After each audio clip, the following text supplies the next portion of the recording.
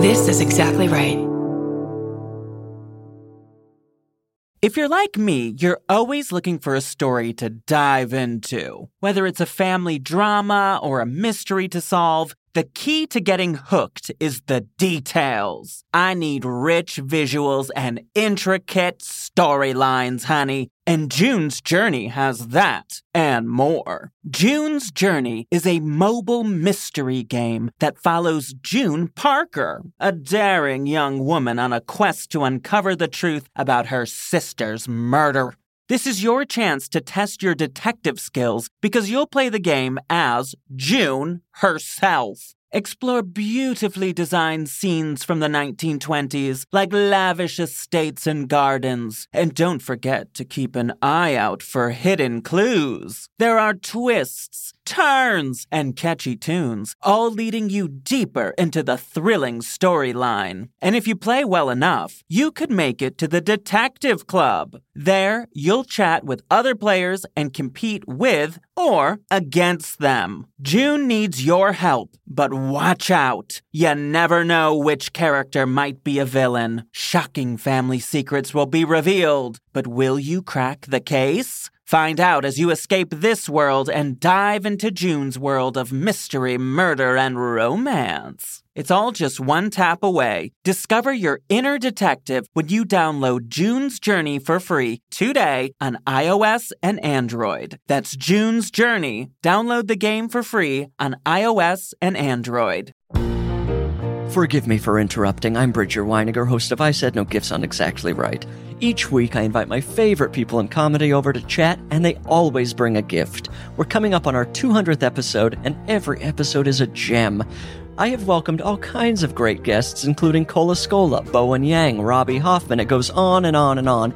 And you don't want to miss the 200th episode with the great Maria Bamford. What does she bring me? Find out April 25th. New episodes every Thursday. Follow I Said No Gifts wherever you get your podcasts.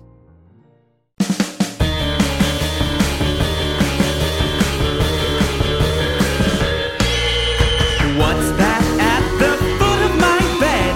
It's spooky and kooky, I'm pretty sure it's dead. It's coming this way. Wait a minute, hey, I'm ghosted! By Roz Dressfalez. Please. Hey, boo. It's me, Roz Dressfalez. I hope that everybody is still staying safe and, doing well, being healthy, and keeping busy. I'm happy to be here giving you some content.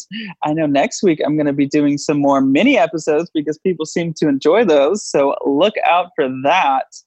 But today I got to catch up with some of you, our listeners.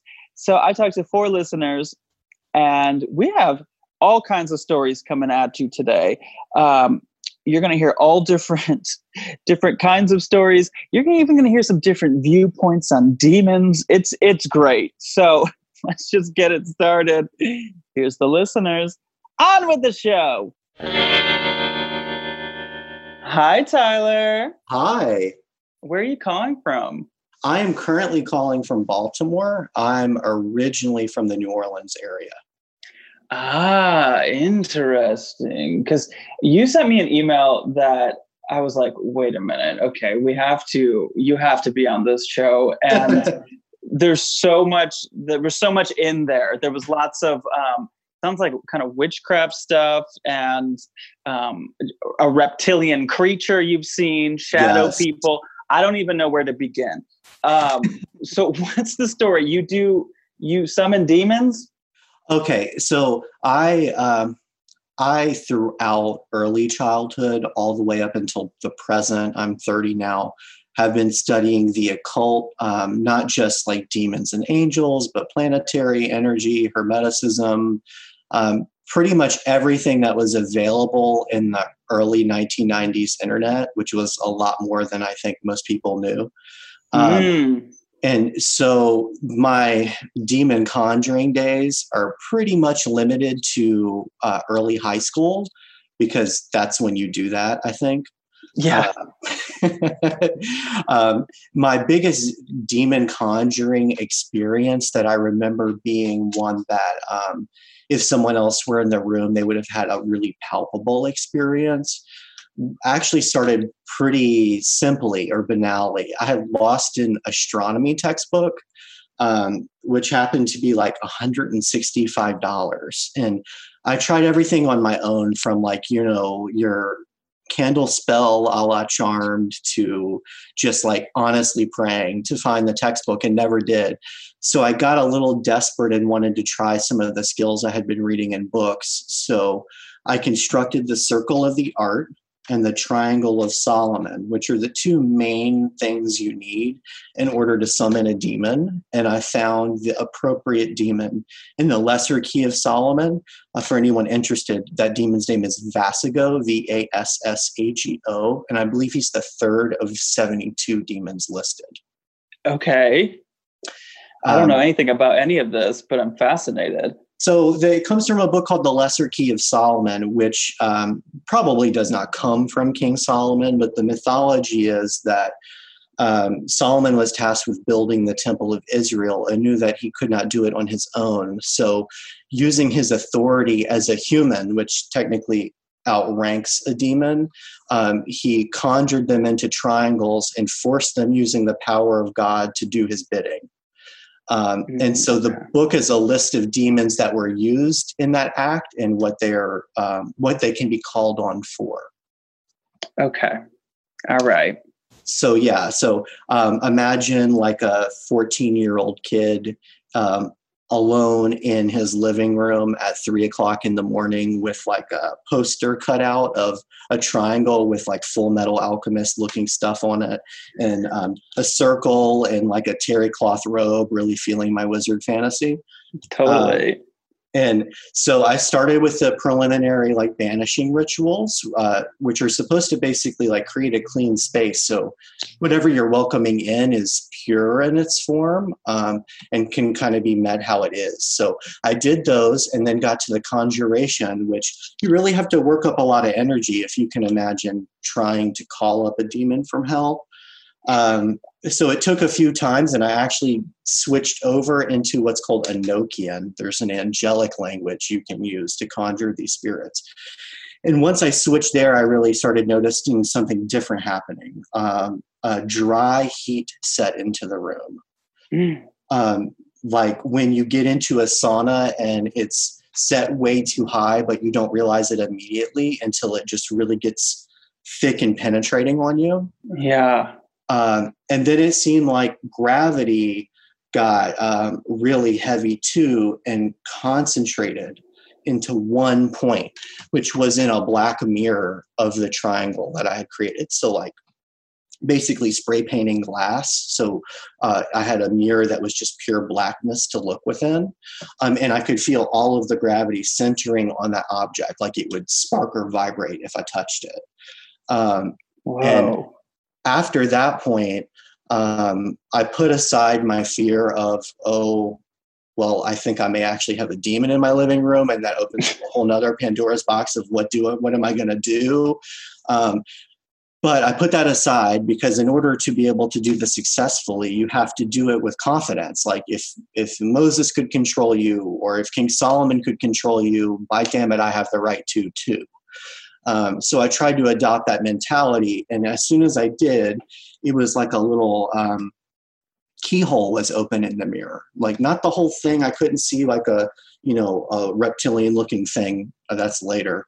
I could just get a sense that whatever I was trying to call up was listening, and was listening so fast that I didn't need to say anything out loud. So I started asking my question, like, look, I've lost this textbook. This is the first time I've tried anything like this. I think this is an easy request. I don't think we need to sit here and argue about what you're owed. You already rule in hell, so that should be good enough for you. And I need the textbook back. And if you're wondering how like question answer happened, it was as if I could not form my statement quickly enough for it to be answered. It was being answered and asked at the exact same time inside my mind. But were you terrified?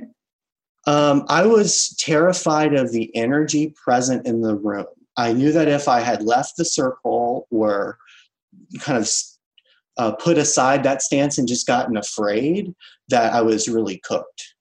But I trusted that I had waited long enough to practice other things, more important things, before I took this on, even though I was in early high school. Looking back, that was pretty foolish.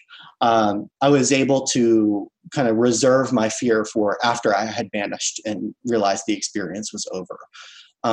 So I concluded politely. I gave the spirit what's called a license to depart, and he left no trouble.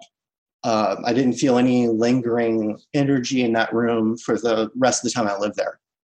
But the next day, the book was returned. How? What happened was, it seems as if another student took my home textbook copy by mistake because it was left underneath one of the desks I had used, and they were going through their books trying to clear things out and realized they had a book that didn't belong to them, and it was returned. Wow. I'd been waiting the whole semester for that to happen. I pretty much lost it before I could even get a chance to really use it. But it happened immediately, so I've got no complaints. So after that experience, were you pro demon conjuring for different things in life?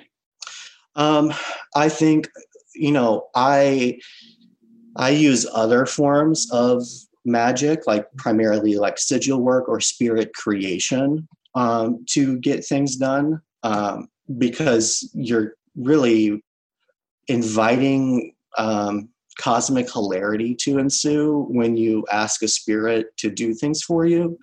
You can ask for money, and then the way you get money is all the pipes in your house bursting and you get renter's insurance, and so you've got to really know what you're asking for and make sure that you're respecting the tradition you're approaching in an attempt to get it. So I devise things on my own. I would say, though, that angels are by far more terrifying than demons. Why would you say that? Because a demon kind of operates from the same id-ego relationship that we do. It wants things, it understands materiality, it sees shades of gray. It might be manipulative, but a lot of us have sex with people who are manipulative. That doesn't necessarily stop people. Whereas an angel, is in a different realm of sensorium entirely. So what's important to it is something that you cannot conceive of, and its version of helping you might as well be destroying you. You're just not sure. Interesting. Yeah, I guess I've never talked to somebody that has summoned demons or knows much about this stuff at all. I'm very fascinated. Okay, so tell me about seeing a reptilian creature. Okay, so that was something completely separate from any magical working I've done on my own. It was a spontaneous experience, but it did happen when I was in middle school. I was on a Cheers marathon with my mom. Cheers, the sitcom. I was thinking Netflix Cheer. Have you seen that show? No, it was pre-Netflix, but I think we would have watched that anyway. But it's a very different show. Yeah, but we were deep into Cheers, and she was out. She passed out. But I was laying in bed, not asleep. And let me be clear, this was not sleep paralysis.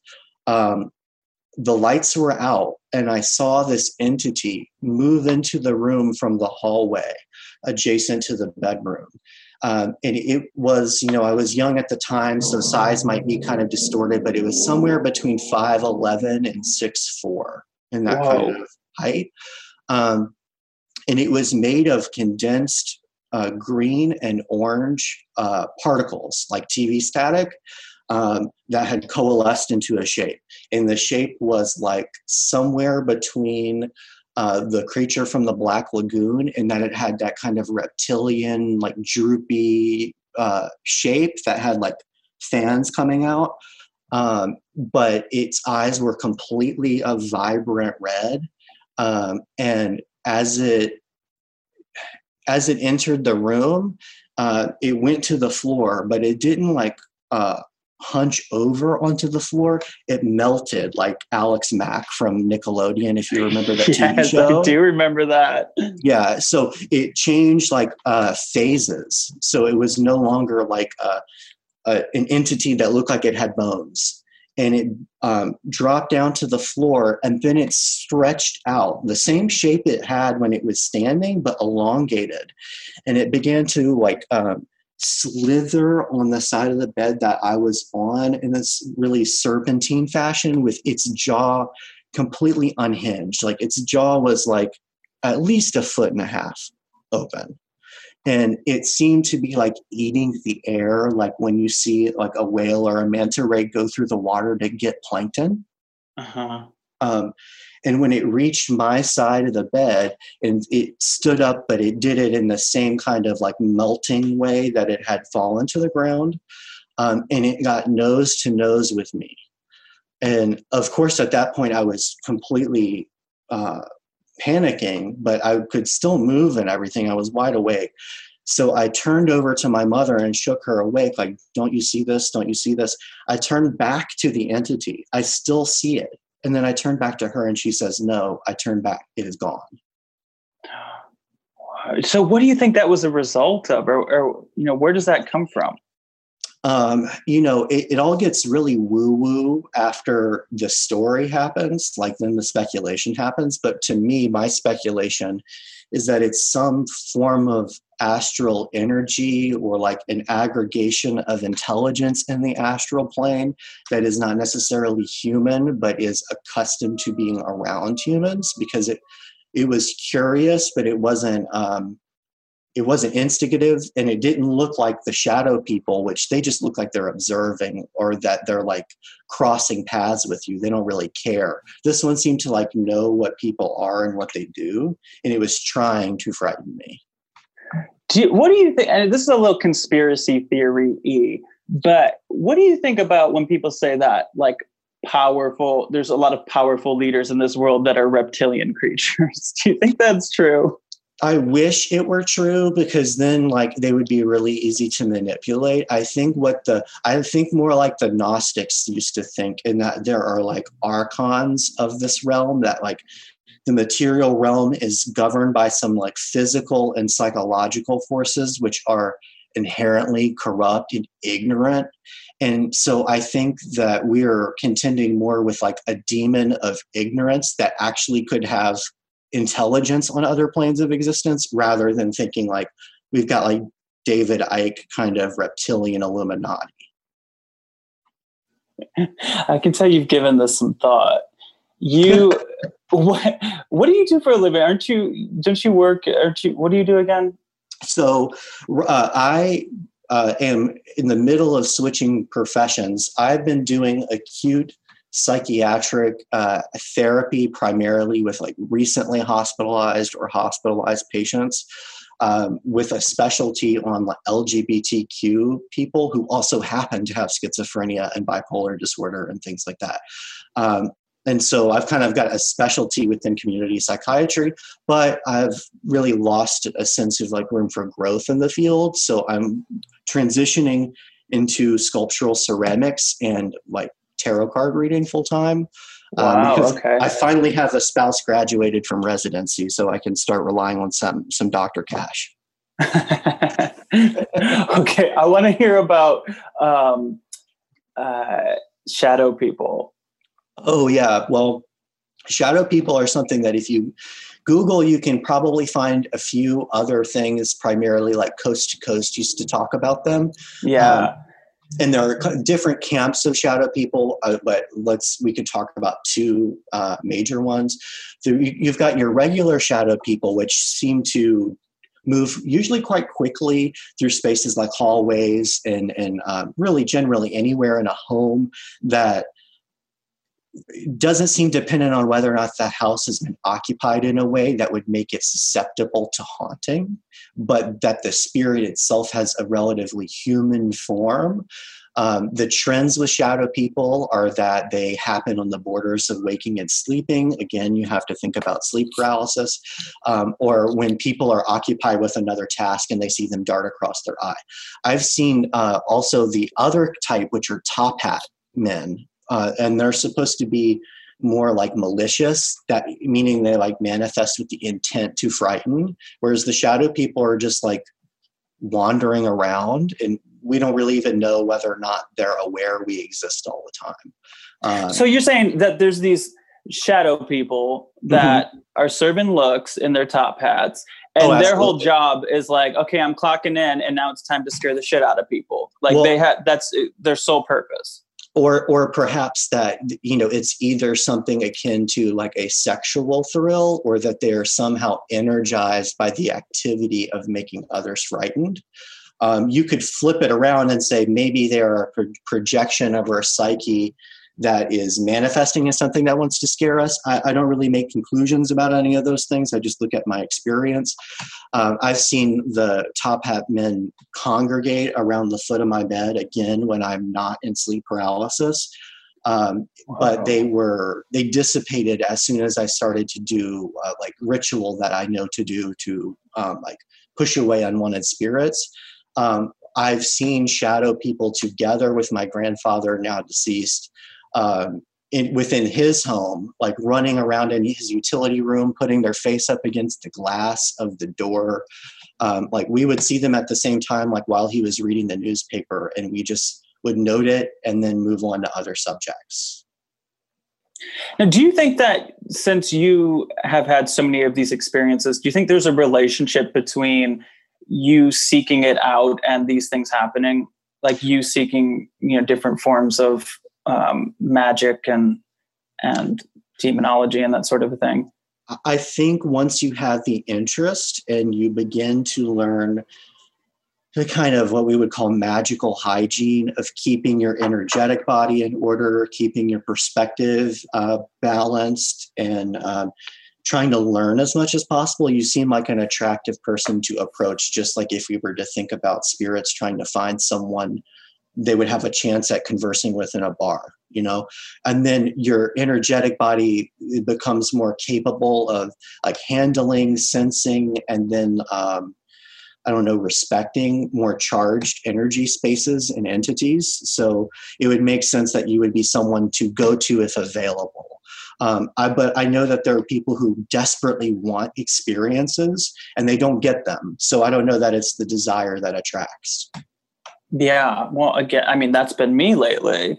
I don't really want, I don't want top hat men at the foot of my bed, but I do kind of want something to happen when I'm looking for it. But I think that they're not into that.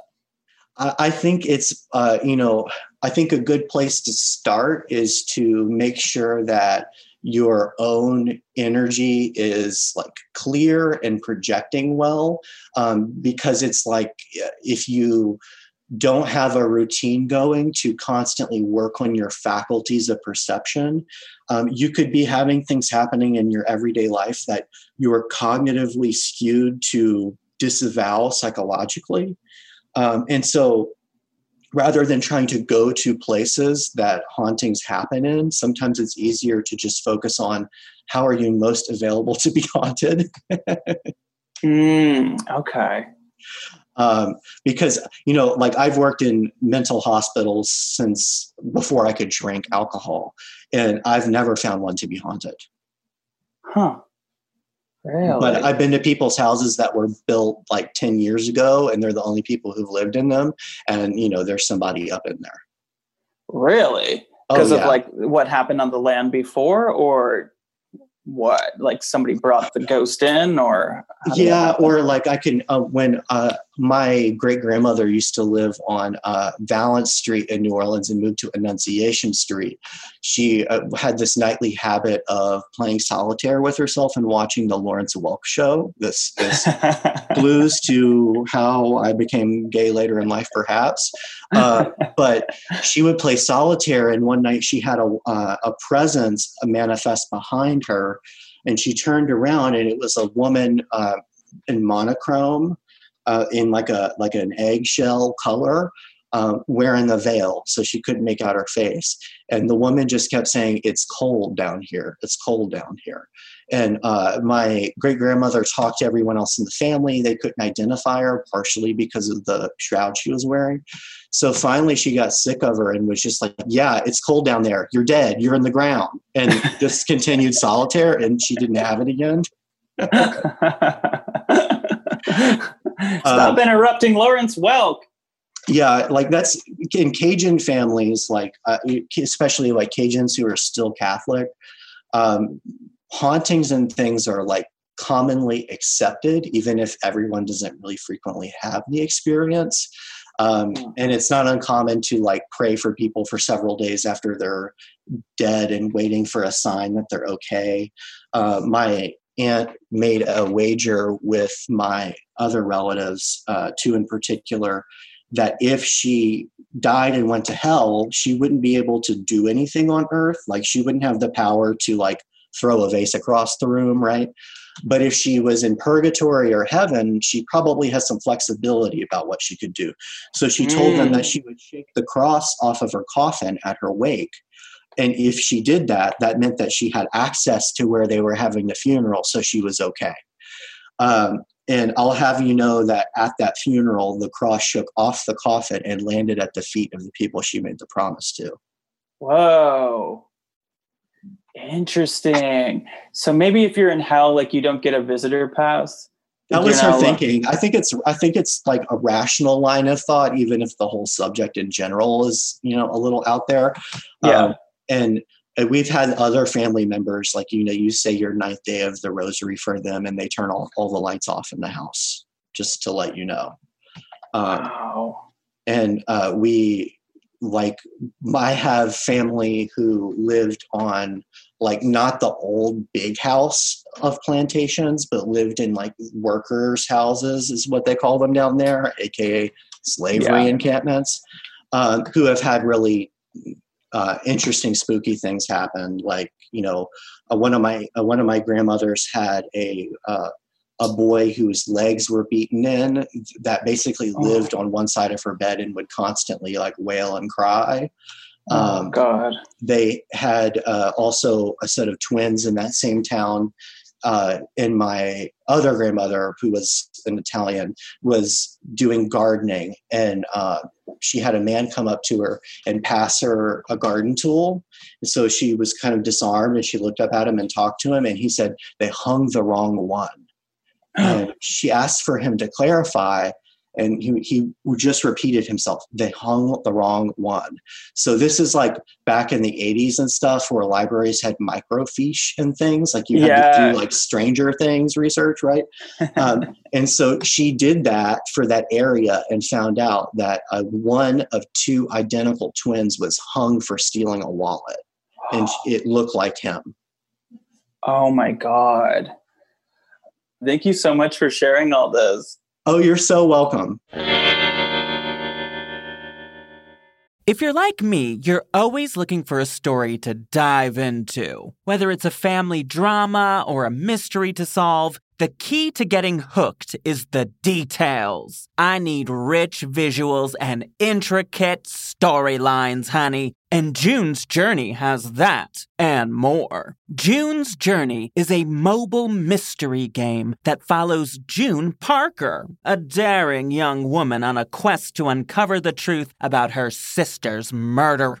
This is your chance to test your detective skills because you'll play the game as June herself. Explore beautifully designed scenes from the 1920s, like lavish estates and gardens. And don't forget to keep an eye out for hidden clues. There are twists, turns, and catchy tunes, all leading you deeper into the thrilling storyline. And if you play well enough, you could make it to the Detective Club. There, you'll chat with other players and compete with or against them. June needs your help, but watch out. You never know which character might be a villain. Shocking family secrets will be revealed, but will you crack the case? Find out as you escape this world and dive into June's world of mystery, murder, and romance. It's all just one tap away. Discover your inner detective when you download June's Journey for free today on iOS and Android. That's June's Journey. Download the game for free on iOS and Android. Elise, where are you? Texas? Yes, I'm in Dallas. Oh my God. I lived there for like a couple of months one time. Did you? I liked it. I had a good time. I lived in like Bedford, Texas. I thought it was cool.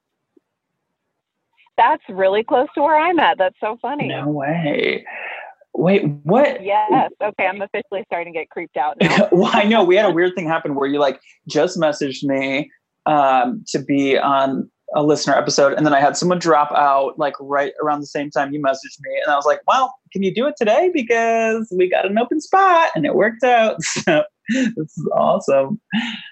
What this is so funny. This is like the second thing like that's happened to me this week, where it's like a creepy coincidence. Do you ever have weeks like that where all these weird things keep happening? Totally. Just speaking of that, there's a girl that I've been following forever on Instagram, and I reached out to her this week, and we found out that I briefly lived in Chicago, and apparently the house that I lived at was like 2 minutes from the house she grew up in. Crazy. Wow.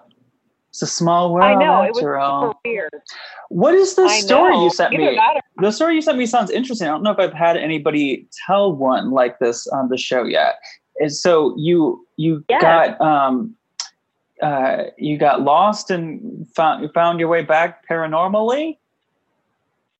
Yes, it sounds weird. So I'm not a big religious person. I've told some people this story and they think it's like a guardian angel story, but I don't necessarily see it that way. So I'll see what you think. But okay. I was younger. I was visiting my dad in Midland, Odessa at the time. He lived separately from where my mom and I lived. And while he was at work, my stepmom, oh God, I want to say 5 or 6, pretty young. Oh, wow. Okay. Yeah, so really young. And my stepmom decided, I had a baby sister at the time, that she was going to take us out of the house. And in their little subdivision, they had a church, and the church had a playground. So she thought, I'll go on a walk, just take the kids to the playground, kill some time. So I was running ahead of her and the stroller, and I saw the playground. So I just kind of took off because we'd been walking for a while.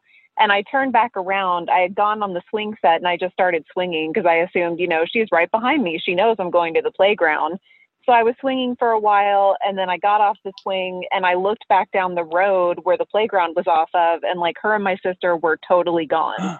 I didn't see my stepmom. The stroller was gone. And I'm like, that's so weird. I mean, she was right behind me. I don't understand where she thought I was going. That's like the biggest terror ever. When I was a little kid, I got lost in like an Office Depot or something like that for just a couple of minutes. But that is the scariest thing ever when you're a child. It is scary. And to most kids, that would be their panic moment. But I'm like, whatever. I'll keep playing for a while. She'll find me. So I just kind of went back to doing my own thing. But, it started to get later, and I'm like, all right, I know I've been here for a while and she's still not here. I mean, something's going on. So like in this church parking lot, there's like a church, a playground, and a parking lot that's kind of for both of them. So I walked over to the parking lot and I sat down on one of those like curbs, where the cars can park, the little yellow concrete slab. Mm-hmm. And I was trying to figure out, okay, what do I do? And then I started to really panic because I couldn't remember how to get back to my dad's house, like the path that we took to get, to the playground and all that, because I wasn't paying attention. And I saw that there were these guys across the street in a house, older guys, probably like my dad's age, and they were packing up a car with like coolers and lawn chairs. I'm like, well, I could go ask them, but I don't think I'm supposed to be talking to older guys that I don't know. Right. So I just started crying in this church parking lot because I was so scared and I didn't know what to do. And I look up and I see this old woman who's coming out of the garage that these guys, are loading their car into or whatever. And she walks up to me And she's like, "Hi, honey, are you okay? What's the matter?" And I said, "No, I lost my stepmom. I don't remember how to get back to my dad's house." And she said, "Well, can I sit with you for a minute?" And I said, "Well, yeah, sure."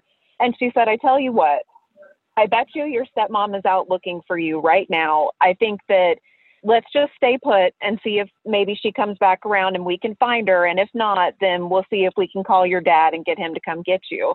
And I said, okay. So I sat with her for probably 20, 30 minutes. And we just kind of sat there and she kept talking to me. I couldn't remember what she was wearing, what she looked like. I just remember that her eyes, like I made eye contact with her and immediately felt calm, like everything was going to be okay. We were going to figure this out. It wasn't a big deal. And I thought, oh, it's just because she's an adult. Kids always feel safe around adults. And, well, especially so older women. I feel like a grandma figure is like the most comforting, probably. Right. Most grandmas are nice. Yeah. And I mean, especially Southern grandmas, So we waited and there were a couple ladies that walked by and she kept turning to me and saying, "Well, is that your stepmom?" And I'd say no. And finally, it had been forever. I see my stepmom and I got so excited. I just took off. And I went to her. I mean, apparently that's what I was good at doing back then, is just taking off. And she was so mad at me and she yelled at me. And she said, "Well, I don't know why you were in the parking lot when I was looking for you in the playground." And I said, "Oh, well, I went and sat there. Then I was sitting with the old lady." And she's like, "What old lady? You were sitting by yourself when I saw you." And I said, "No, that old lady that she was sitting right next to me, she came from that house." And the guys were kind of looking at us and my stepmom just dismissively was like, "Oh, okay." And so she shouted to one of them and said, "Hey, tell your mom thank you for sitting with my kid." And they gave her the weirdest look, like, the fuck is she talking about? So apparently it was just me that saw the old lady. I don't know if maybe she haunted the house because I specifically saw her walk out of that garage. I don't know where she went, but I remember her sitting next to me. And my stepmom said that when she turned the corner, she saw me sitting there in the parking lot, but she said I was sitting alone. Oh my God. Well, that's a very sweet story. It is. It's sweet, and then it's also kind of creepy. It is creepy, but I think especially when you're very young like that, you don't even really know, like, I mean, that's like so much stuff is so real to you, like even imaginary friends, like it's probably hard to even determine what is real and what isn't. As you get older, you start to learn what is really creepy and what isn't. And I'm sure that, I mean, were you terrified when you were little after you found out that she wasn't really there? Yeah, I got really scared. And because she looked exactly like you or me. I mean, she didn't look like an apparition. She didn't have a weird glow. She wasn't blurry. I mean, she looked, and I thought, oh my God, if she looked so real, how many other people have I seen that have just looked like complete normal people, but were actually not there? Yeah, exactly. That's what I mean. Oh, wow. You see dead people. Yeah, you're like, so very creepy. Like The Sixth Sense. No, I don't want to be The Sixth Sense. I'm too scared. Wow. Well, yeah, I mean, like I said, it could have been a way creepier ghost. It sounds like a really sweet. Yes, that's true. Yeah, I can see where people would interpret that as like a guardian angel.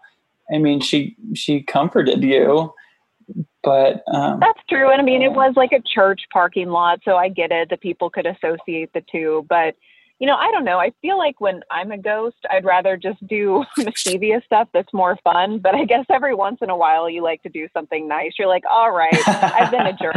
I'll take off the white sheet that I've been, spooking people with, and just sit down and be nice to a little kid for a moment.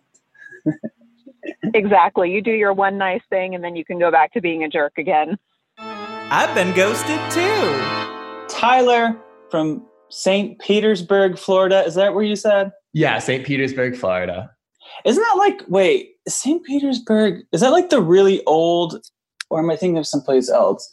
What's like It's kind of like the greater Tampa area, you know, it's kind of like, it's like the Brooklyn to the Manhattan. I'm originally from New York, so sorry. It's like the easiest reference for me to make. Yes. Tampa, the Manhattan of the Southeast. Yeah, exactly. So wait a minute. You stayed at a haunted hotel? Yeah, I mean, so I have like a lot of experiences with ghosts. Like, well, let's hear them. I got time. You know where I have to be? I have nowhere to be until June 8th. Oh, look, like literally I have nothing to do. Like, I've been looking forward to this for like days. Me too. Timer on my phone, like ready for this interaction. Oh, I'm so excited. Okay, well, tell me some ghost stories.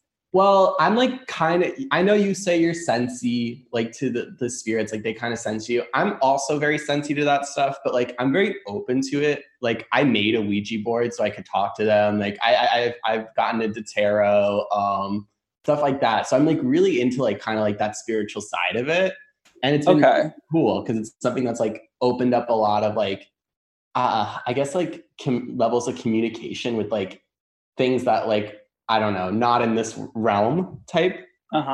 So I'm really like sensy to that stuff. And I feel like as a kid, I was even more open to it. But obviously like as a kid, like if a ghost approaches you, you're scared. Like, so it's like the scariest thing ever. Yeah. Well, what's the first time you encountered a ghost? The first time I can't think of like a specific like first time, but I've definitely had like encounters. And like the story I sent you about staying in the haunted hotel was definitely like the most personal and like the one that stands out the most. Okay, let's hear it. So my family, I live in like a big Irish family of 6, and we like over summers pile into our minivan and drive all around the country and do stuff like that and stay at little hotels and just do kind of like fun family trips like that. So we ended up staying in this hotel as a result of one of those trips. We were visiting some caverns in Pennsylvania. They're called like the Lorry Caverns. I don't know. I tried looking up the name of the hotel to like tell the story and I couldn't find it. Like I called the hotel to ask if they knew about like hauntings or anything like that. And they said no, but we had like a specific interaction with some locals that said that the hotel we were staying in was absolutely haunted and like everyone knows it. So I don't know. Interesting. So anybody that's listening and lives in that area, let us know what it's called. Yeah, because I tried to do some research and my mom thinks that the name of it was the Lorry Cabin Motel, something like that. So I tried looking up that and I couldn't find anything, obviously. So I don't know. So we were looking for a place to stay after we were checking out these beautiful caverns with the stalagmites and stuff like that. You go like underground into a cave. I don't know. Totally. Yeah. Something like that. They were gorgeous. I remember that. And we wanted to find a place in town to stay the night because there was like 6 of us. We were all like cranky little kids and wanted to go to bed and whatever. So our parents found this really cheap, and it was the only available place, obviously for a reason now, knowing what happened, but it was the only open place there. And it was like this little townhome. It really wasn't like a hotel room, which was the weird thing about it. It had like a kitchenette, a living room, and like an entire upstairs where the bedrooms were. So while we were sleeping, everyone went to bed. I was sharing a room with my brother, and my brother and sister were sharing a room. We finally got to bed and it was late. I was still watching TV, just trying to go to bed. I didn't really sleep as a kid because, I don't know, I was like a weird little kid who would just always stay awake and like, so maybe that's why I had so many experiences with ghosts. I don't know. Yeah, maybe things are just happening all the time and people are just sleeping through it. Honestly, I'm pretty sure that's the thing because I feel like if I like had stayed up more and like experienced like more of what was happening, especially at this hotel, I probably would have like talked to a ghost or something. So in hindsight, like I'm kind of like sad that I didn't have like enough bravery to like work up and go and meet the ghost at this hotel, but oh well. Oh God. Okay, so what happened? Was it like a happy ghost or a mean ghost? What do you think? I don't really know. I was like laying in bed and I could hear somebody walking up and down the stairs because it was like kind of carpeted floor. So it made that like very distinct sound of like somebody like, you know, the ruffled footsteps going up and down stairs. And my little brother had already gone to sleep because I was trying to talk to him to see if he heard it, because I thought everyone was asleep. It was about like maybe 2:30 a.m. Not quite the witching hour. I know that. It was like 2:30 a.m. And I could hear them walking up and down, and I was like, this is really weird. And then the light turned on outside the room, which was even more weird, because I was like, I thought my parents were asleep.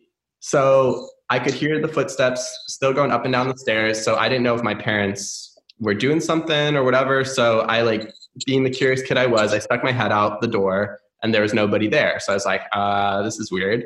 So I was starting to kind of get freaked out at this point, but I didn't want to leave my room. And then I kept hearing the footsteps again. They kept going up and down the stairs, up and down the stairs. And I was getting really freaked out. And then the footsteps stopped when they got up the stairs again. And I saw a shadow underneath the door. Yeah, like a very distinct shadow. So I was like, okay, this must be my dad. I was trying to like talk some sense into myself and like talk some sense into the situation.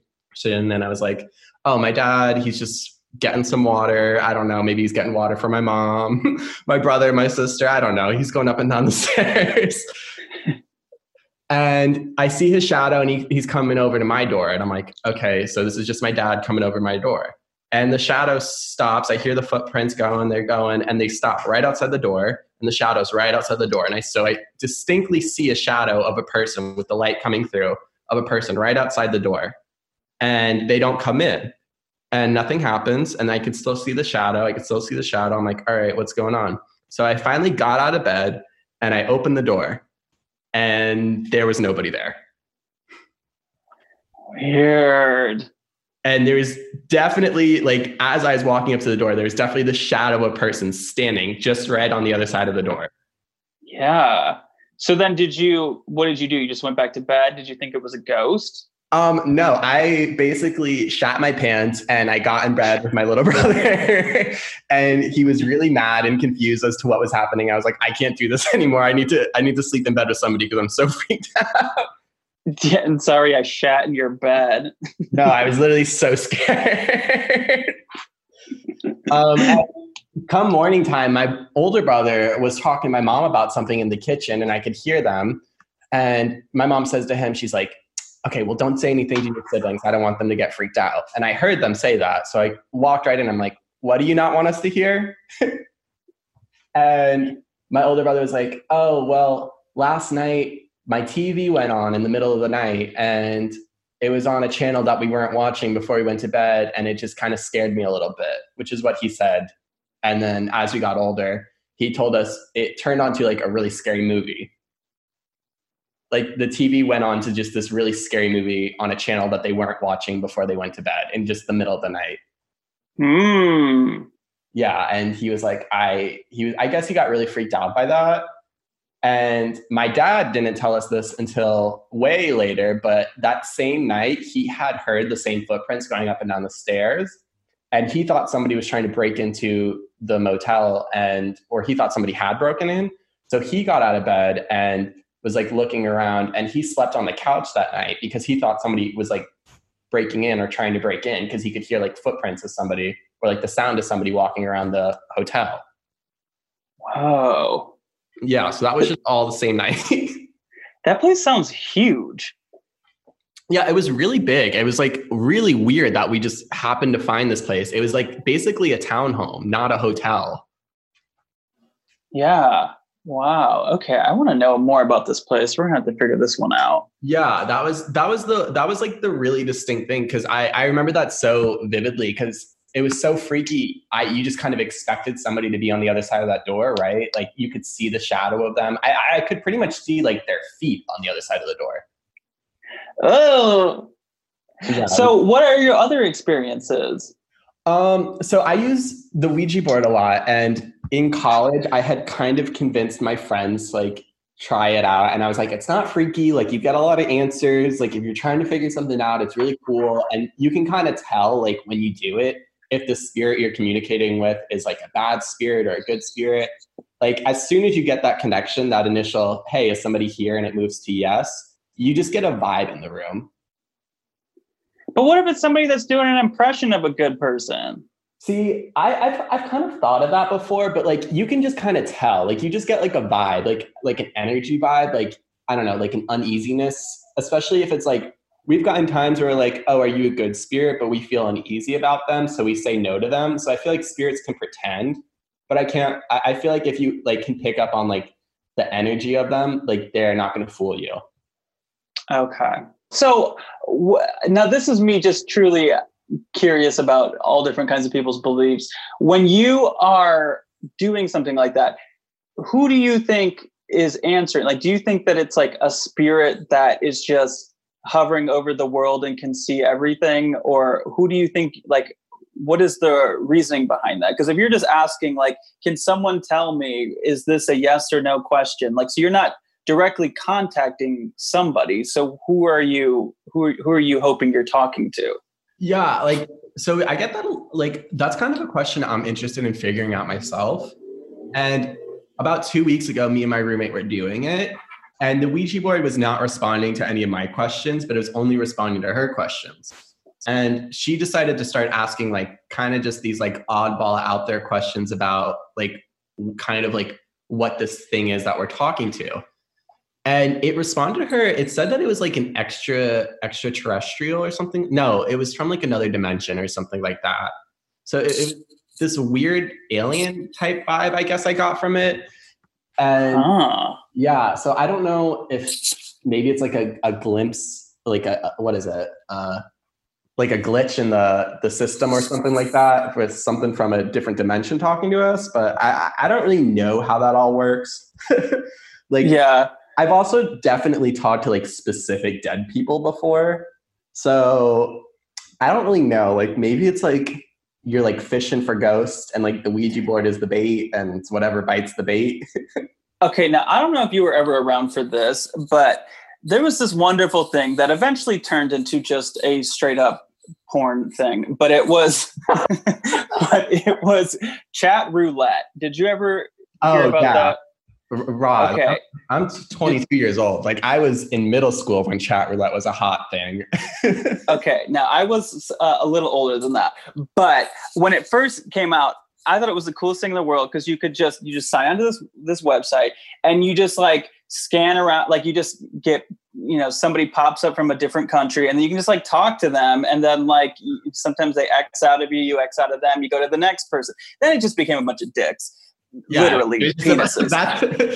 That's kind of what it feels like, where you're like, all right, who's here to talk? And it might be like a demon, it might be like a person that is dead, or it could be, I don't know, some other entity that sees all. But you never know what you're going to get. But what I get afraid of when you're doing a Ouija board is that you might end up with a creepy pervert. Or, I mean, like the wrong person, the one that you're not looking for. Didn't you have a Ouija board that brought like a demon into your house and would tap on the walls and stuff like that? I think so, but I never used it. That was just a demon that came with it. Yeah. Well, I mean, I don't know. It's just like, I feel like anything could be haunted type thing, or they say, quote unquote, it's like a haunted board. But I don't know. At the end of the day, I kind of like the idea that if you like go into like a Ouija board session or like even like a seance or anything like that with the good intentions and good energy, that you'll get good intentions and good energy out of it. Yeah. And I feel like a lot of people go in really scared and fearful of it. So like maybe that's why like the anxiety kind of like summons like these like spooky entities to come and freak people out. But I don't know. I'm an Aquarius, so nothing really bothers me like that. And I just go in with a very open mind. Thank you so much for talking with me. You're a delight.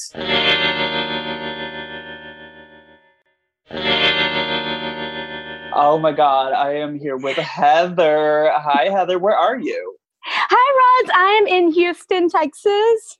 Okay, I love it. Awesome. You sent me this email. You have like so many stories of the paranormal variety, and I want to hear all about them. Yes, it truly runs in the family. It's funny because when people come into my family, like they get married in and things like that, like they're like, what is going on? Get ready. There's going to be some ghosts. Yeah, we're like, you might as well get used to it. Well, okay, so you grew up in a haunted home? So when I was growing up, my parents and I'm an only child, so the three of us lived in this apartment, and next door to our apartment, the apartment next door that had like the adjoining wall, a man had committed suicide in there. And so some of the people that lived in that apartment, they would see like orbs and all kinds of things in the apartment. So when I was like about 2, I think I was like a little bitty kid, and my parents said that I was standing there and I was like talking to something on the wall, and they were trying to figure out what I was doing. And I opened up my arms and like started running to it like I was going to hug somebody. Oh my God. And it was like the strangest thing. So it's been like my entirety of the rest of my life. Oh my God. Wait, so how long were you there at that home? So we were in that apartment complex for 19 years. And then but we changed from that apartment. We moved into a larger apartment right down like the hallway. When I was about like 4, but that other apartment was like pretty creepy too. Like, you know, like when you're somewhere and you just always feel like somebody's watching you, but there's nobody there. And Totally. and like my border collie that we had at the time, Tina, she would like look up in the corners of the walls and start like barking and freaking out and like run and hide under the bed. And she was really like a very tame, little, like really sweet dog. But when she would do that, like if we would try to pull her out from under the bed, she would try to bite us because she was so afraid of whatever she was seeing. But we couldn't see it, you know? Yeah, it was like really creepy. Do you think it was that same guy the whole time? You know what?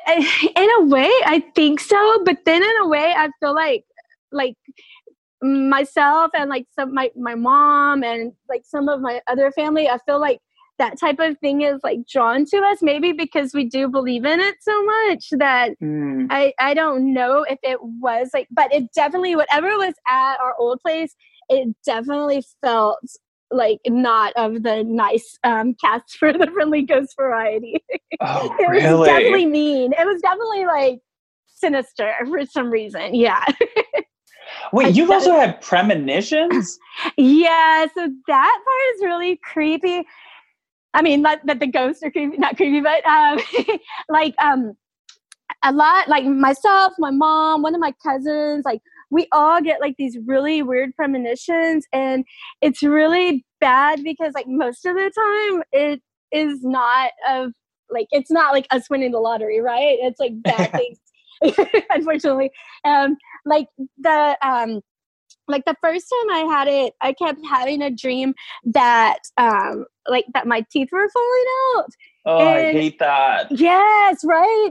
And so I started reading, and like one of the things that I read was that it meant somebody was going to die. And so for like 3 nights, I had that dream in a row. And all of a sudden, like my uncle had been in the hospital, but he was like, they said he was getting better and that everything was fine. So I kept having that dream, and I was like really scared. But I was like, no, it's just my imagination. It's not anything. And then the following, so I had it for 3 nights, and then the following night they called, and my uncle had taken a turn for the worse, and he passed away. And so that was like really bad, because that was like the first like really bad one that I had. And and then it was crazy because like a couple of days later, I was standing in the room and I felt somebody tap me on the shoulder, and I thought that it was my husband, and I looked and like he was nowhere to be found. And so it was really weird. So Wow. that one kind of, it was really weird, but I like my uncle's still around us because like my cousin still sees him at his old house, because my cousin now has he was given the house in my uncle's will, so he has my uncle's house, and so he still sees my uncle like there, and like some of my other family members will see him. So it's really like he's really connected to us. But he lives in Tennessee, so but like when I go there, like I feel like he's still there.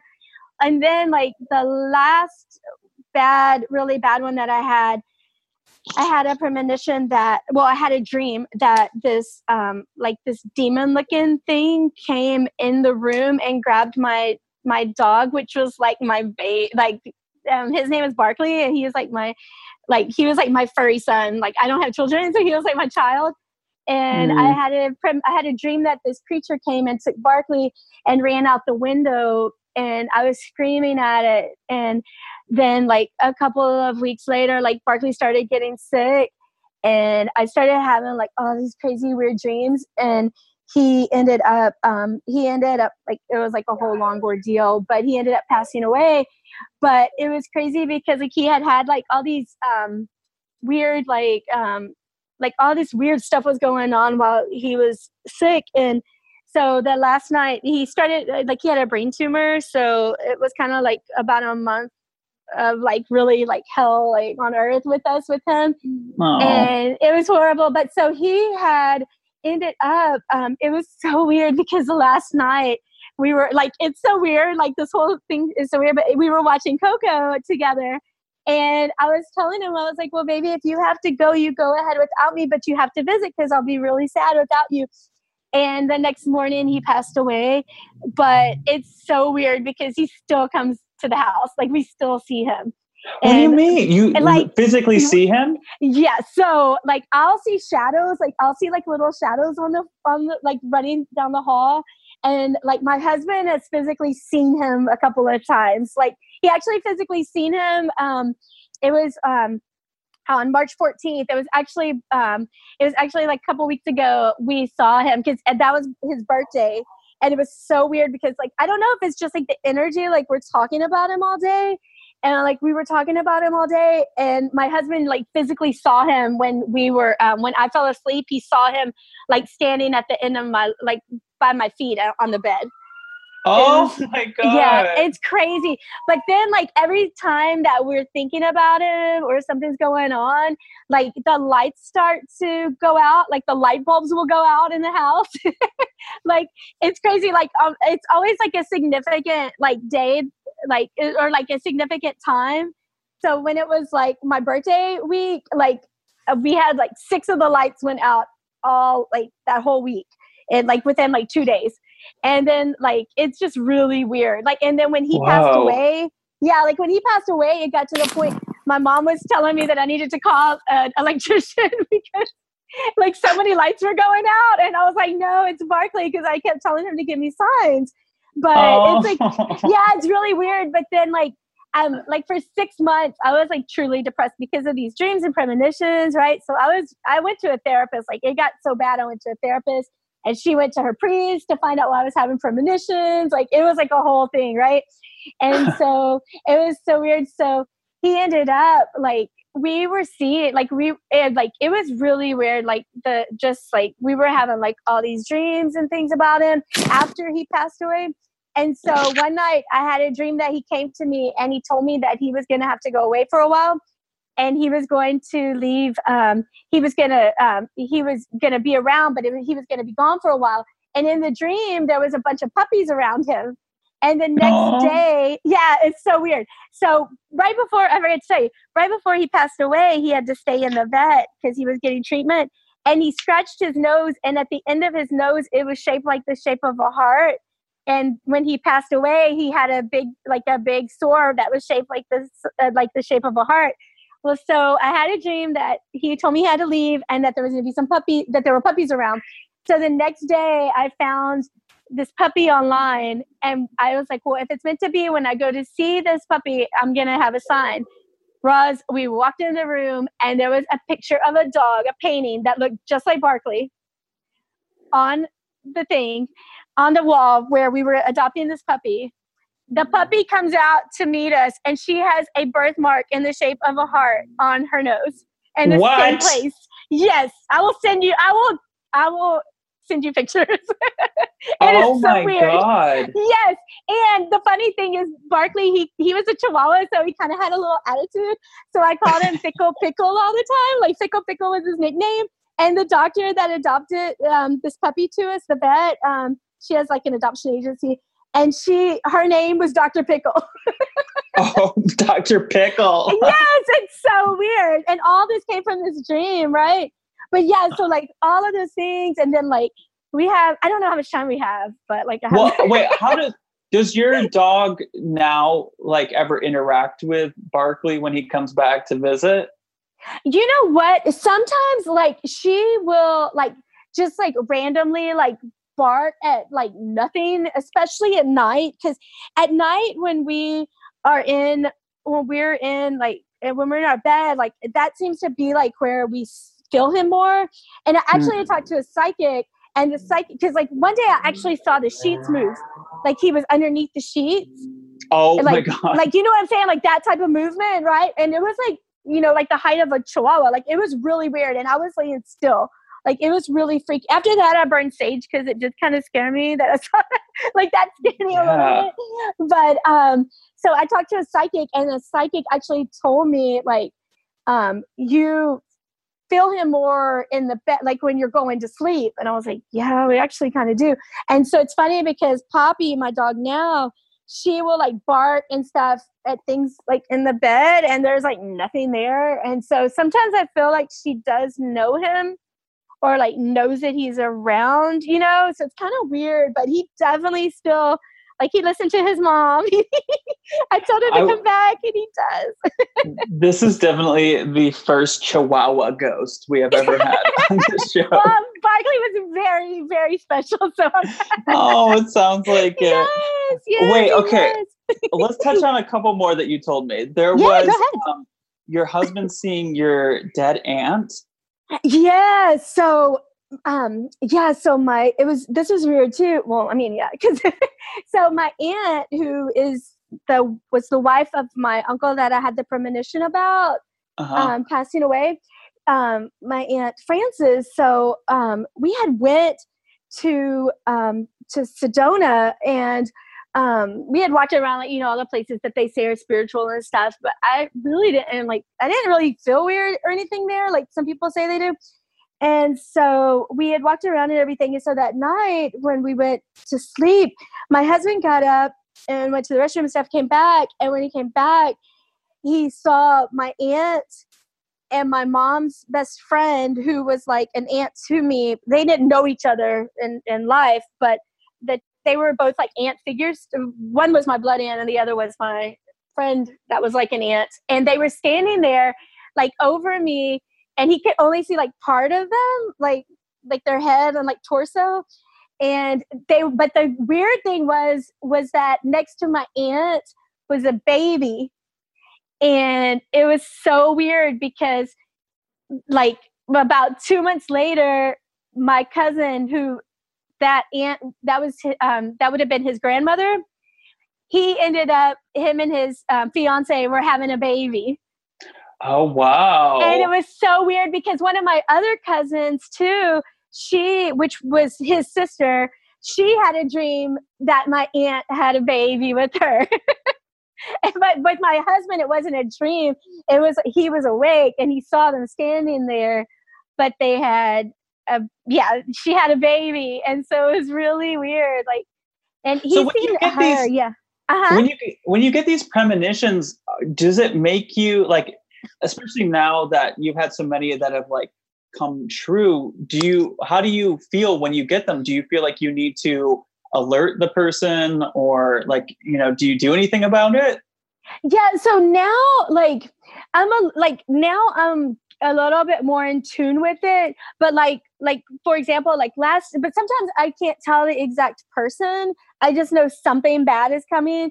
Like last year I had like a really bad feeling for like days, and like, just like, it's hard to describe, but like kind of like dread, just like what is around me, like something is around me and I don't know what it is. Right. And in that case, one of my best friends was very, very sick and she had to be hospitalized. She's fine now, thank God. But like at the time I didn't know like it was her. But yeah, so like a lot of times I'll get them like when we're driving somewhere. I'll get like a thought, like one day we were driving and it was early in the morning, and we were doing a road trip and it was like 3 a.m. and something told me like, if we get in a wreck out here, nobody's going to find us for a long time, because it was kind of like on back roads. And I told my husband, I was like, slow down. I don't know why, but just slow down. And so he was like, okay, he listens now. Yeah. He listens. So he slowed down and we turned a corner. And as soon as we turned the corner, this huge deer was right in the middle of the road. And I was like, oh my God. Yeah. So now when it's that kind of stuff, especially like that, because one time I kept having that feeling and I didn't listen and we ended up getting into a wreck. So now I'm like, if you have that feeling, you better stay your butt home. Yeah. Or, so now like I listen, and if I can tell that it's about somebody, like I will tell them, but I haven't sometimes I think like I have that ability naturally, but I know like if I try to do like meditation and stuff, like I feel that it would get stronger, but then I'm kind of afraid, You also said, your husband's grandmother came to see you guys. Yeah. So my husband's grandmother, we called her Nana. So Nana, I actually knew Nana before I knew my husband because I worked in a store and she would always come in the store to get craft things and stuff like that. She was like a real cute little grandma. And so I knew her from there. And then I met my husband and realized that was his grandma that I had known for like forever. So she ended up passing away. And when she passed away, she had like Alzheimer's and she had been very sick. So it was so weird because the night she passed away, I had a dream that we were in the store that I met her, like that I worked at. And that I was like, well, Nana, you probably don't remember me, but I love you, because she didn't remember anybody. And she kind of came and kissed my forehead and was like, no, I'll always remember you. So that same night, my husband saw her actually standing over the bed, like he saw, like when he saw my aunt and my other friend of the family. So he saw her like that again, like that type of vision where it was like her, like down to like her torso area and her face. And it was like she was coming to tell him bye. Well, so wow. It was so weird because she loved that Pleasures perfume, right? That Estee Lauder one. So like that was like her favorite perfume, and we'd buy it for her for Mother's Day and Christmas and every occasion. Like that's what she always wanted. So like we would wake up for like a couple of days after she died. We would wake up and smell that perfume like somebody had just spilled a whole bottle in the bedroom. Like it was so weird. And we always, like when that would happen, we'd be like, oh my God, like Nana's here with us, right? Like it was so strange. Wait, did your husband, was he the kind of person that had these experiences before he met you? Because it sounds like he's had a lot since he's met you.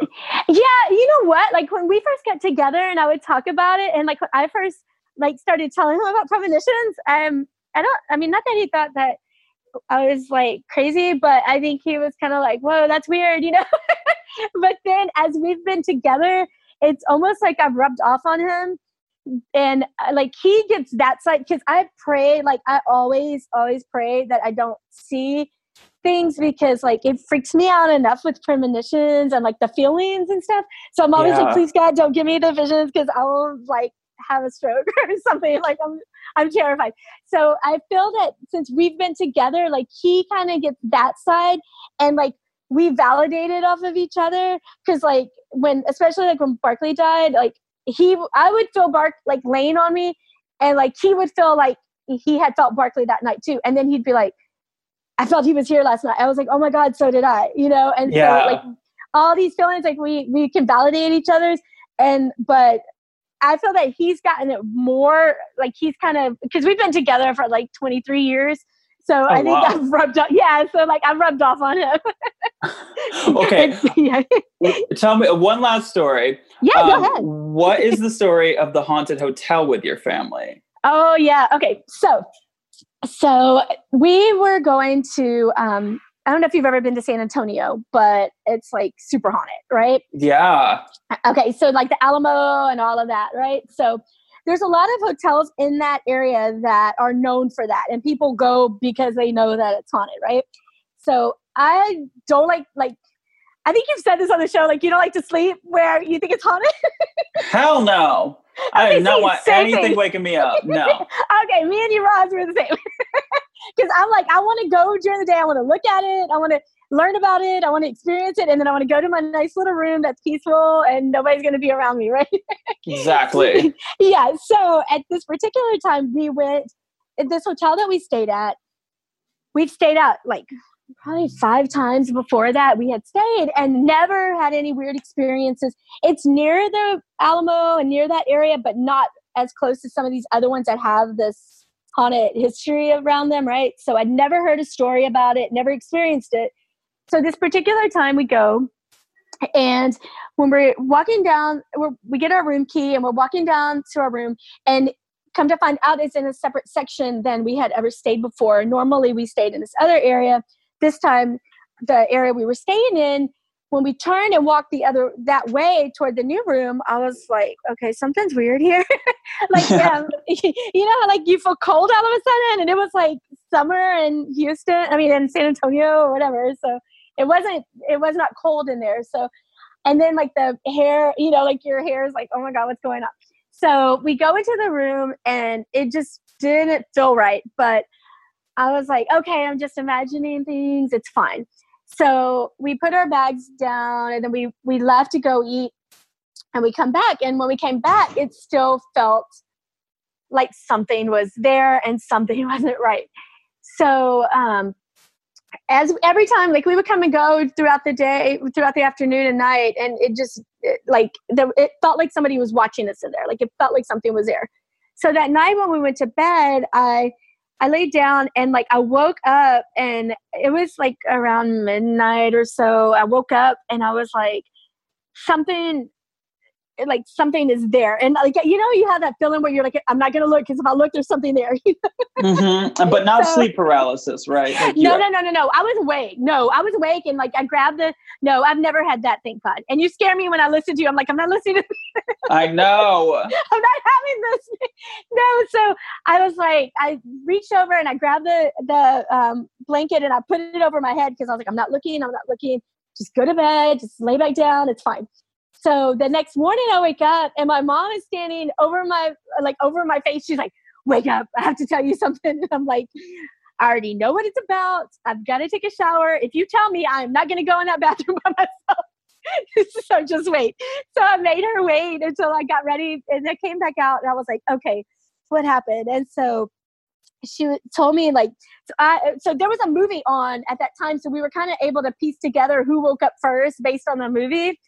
So, because the TV was on or whatever. So I woke up first and I felt like something was there. So then my mom woke up and she woke up and she felt like something was hitting the end of the bed, like ramming into the bed. And like, it was like the bed was like the only wall that the beds were on. Because me and my mom and dad and my husband were all sharing a room. I forgot to tell you that. So we were all sharing the room. And so there were 2 double beds and the headboards of the bed were the only thing touching the walls. Right. So like, it couldn't have been like a water faucet or, you know, like a water pipe or something, because the wall wasn't touching that side of the bed. So something was ramming into the bed. So she wakes up and she feels like something is like over her, like just like coming at her. So she's trying to remember because of, as you can tell, we've had experiences. So we always travel like with a Bible, like we always have a Bible with us everywhere we go. So, and I'm not like a religious person, but I consider myself like spiritual more than like religious or whatever. So, but we always have our Bible. So she wanted to get her Bible out, but it was at the end of the bed. It was like over toward the foot of the bed, like on the wall. And she couldn't like across like the hallway from where this thing was. So she would have had to pass this thing and go across the hall to get to her suitcase. Oh, hell no. She was like, no. Yeah. So she remembered, you know, how they put like the Bibles in some of the nightstands at the hotels or whatever. So she opened the drawer and there was a Bible in there. So my grandma, like when my mom was growing up, this is like a long story, but my mom's father had committed suicide in their house. And my grandfather's, so when my mom was like 12, so they would always see things in the house. So some of the church people in town had told my grandma like certain verses to read to like get rid of like spirits and things like that. And it's like some things in Psalms. So my mom started reading it, and as she was reading it, this thing was still like feeling like it was coming after her, but she kept going and going, and it finally like started to get less and less. And so she just kept reading it until it went away. And it was weird because, you know how you hear like people say, like if the spirit's like coming after you, like the people around won't wake up. You know, have you heard that? Yeah. So like she was trying to like get my dad to wake him up because he was right there, and he would not wake up, and he's a light sleeper. So it was really weird because my dad will wake up with any little noise.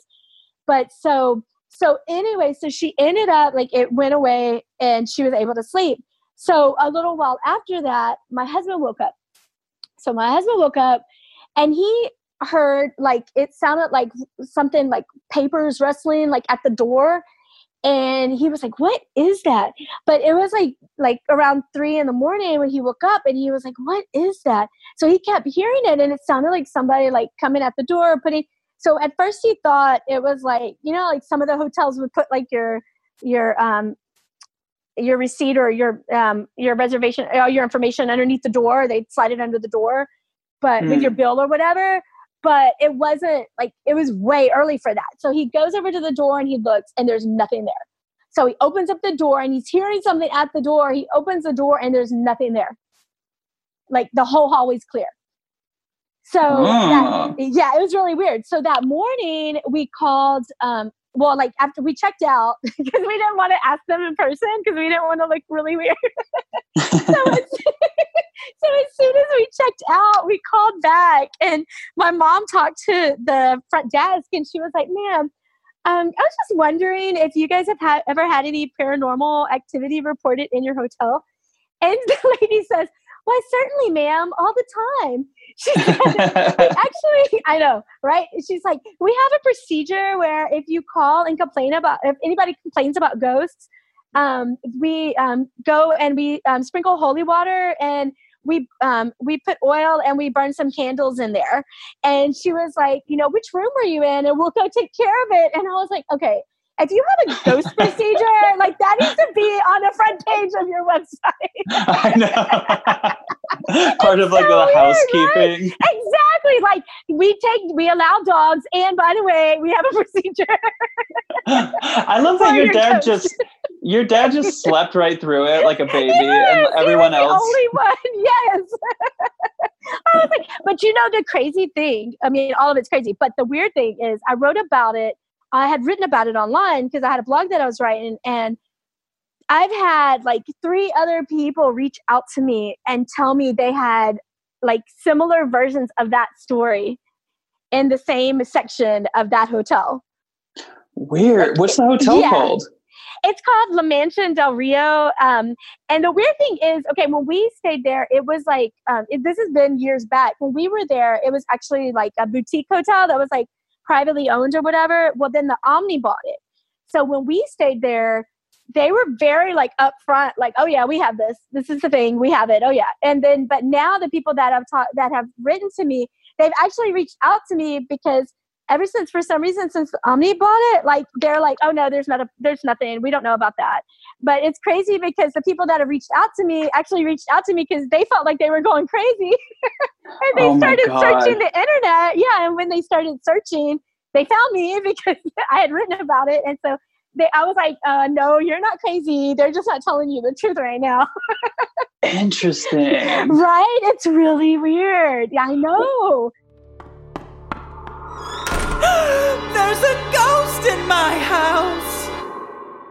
All right. Well, special thank you to Tyler, Elise, and Heather for sharing those stories today. I love it. And if you would like to be on a listener episode, send me an email, ghostedbyroz@gmail.com, and just write listener episode in the subject line, and maybe we can get you on the next one. Guys, thank you so much for listening to the show. You can find me on Venmo at Queen Roz. I'm on Cameo, Roz Dressful-as.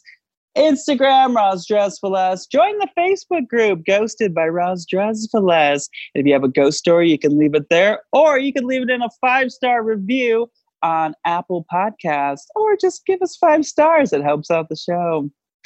You know what? Also, tell your friends about the show. I know that a lot of people are looking for things to get their minds off of what's going on in the world, and it's nice to kind of think about something else, like ghosts. You know what? Next week, I've got a really fun episode with another celebrity friend. I've got Busy Phillips joining me, so that's going to be a good time. Can't wait to talk to you then. So have a great week. I love you all, both living and dead. But if I didn't ask you to haunt me, don't haunt me. Okay, bye!